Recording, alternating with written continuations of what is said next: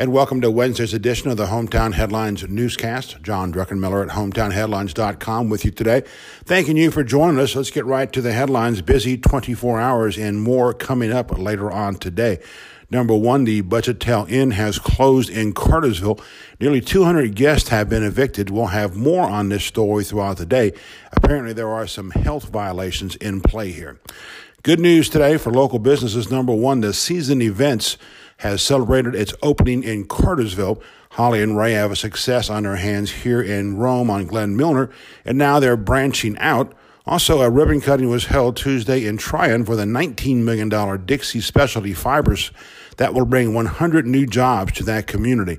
And don't be surprised to see a familiar name open up a new restaurant on Broad Street. That's the word we're hearing right now. Work is underway on a facility. We should have more on this later on today. Update on advance voting, not much talk about here. 39 people voted in advance on Tuesday at the health department. If you're keeping score, that's 70 in 2 days so far, less than half of 1% of the registered voters in the city of Rome. Also yesterday, the Elections Board did okay weekend voting set for October 26th and 27th at the Civic Center. A second advance voting location also is being discussed. Our advice, keep an eye on this one. More, by the way, in our peaks and valleys coming up in just a minute. Also, the State Patrol reports a 45-year-old man from Polk County died early Tuesday after being struck while walking near Cedartown High School. Lynn Rousseau has returned as executive director of the Hospitality House for Women. She's got a busy month ahead, including a vigil Thursday night and, of course, the Walk a Mile in Her Shoes on Friday, October 25th.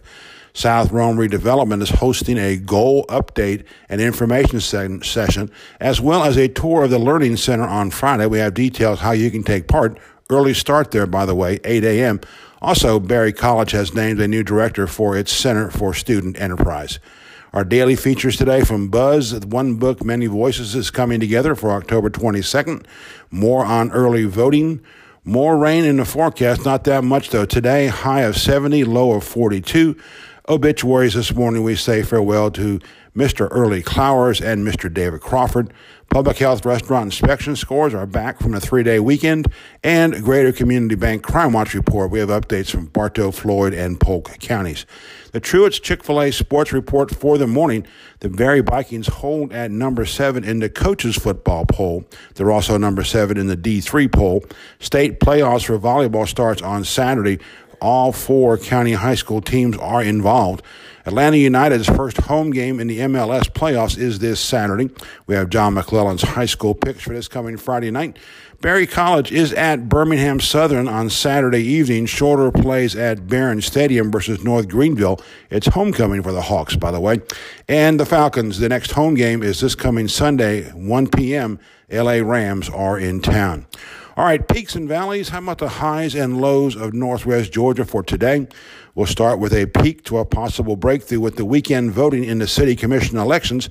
The elections board, as well as city and county attorneys, have been looking for ways to fix one of the big fumbles in this year balloting. Likewise, there's talk of a second, more convenient advanced voting location as well. We keep repeating this. This one isn't over. In fact, we have more. How about a valley?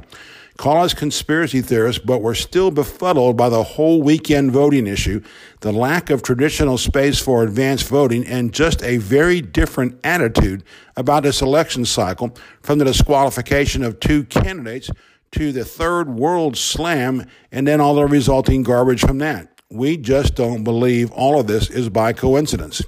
One more valley to the early turnout so far in advanced voting. All of 70 people have voted at the Public Health Department in the last 2 days. That's less than half of 1% of the number of people registered to vote in city elections. We agree it ain't the best location because of access and public transit issues, but still it is an election and you are deciding the city's course upwards for the next 4 years. Peak to the crowd of 30 to 40 who assembled at Tuesday's election board's meeting to learn more about weekend voting and advanced voting locations. It might have been a record for that sort of a meeting, and thanks especially to the League of Women Voters who have been vigilant on this matter and others. More important, it has yet another example of community involvement, somewhat similar to what we saw in Somerville Park, as well as the fumble involving urban camping and what the homeless community had to say about that. Peak to the groundbreaking for the new Pepperell Middle School. We know school attendance is in flux in some of the county schools, but that old campus just had to go. Look for a January 2021 opening for the new Pepperell Middle School. Peak to the Berry College Vikings, their 20th consecutive home win at Valhalla Stadium.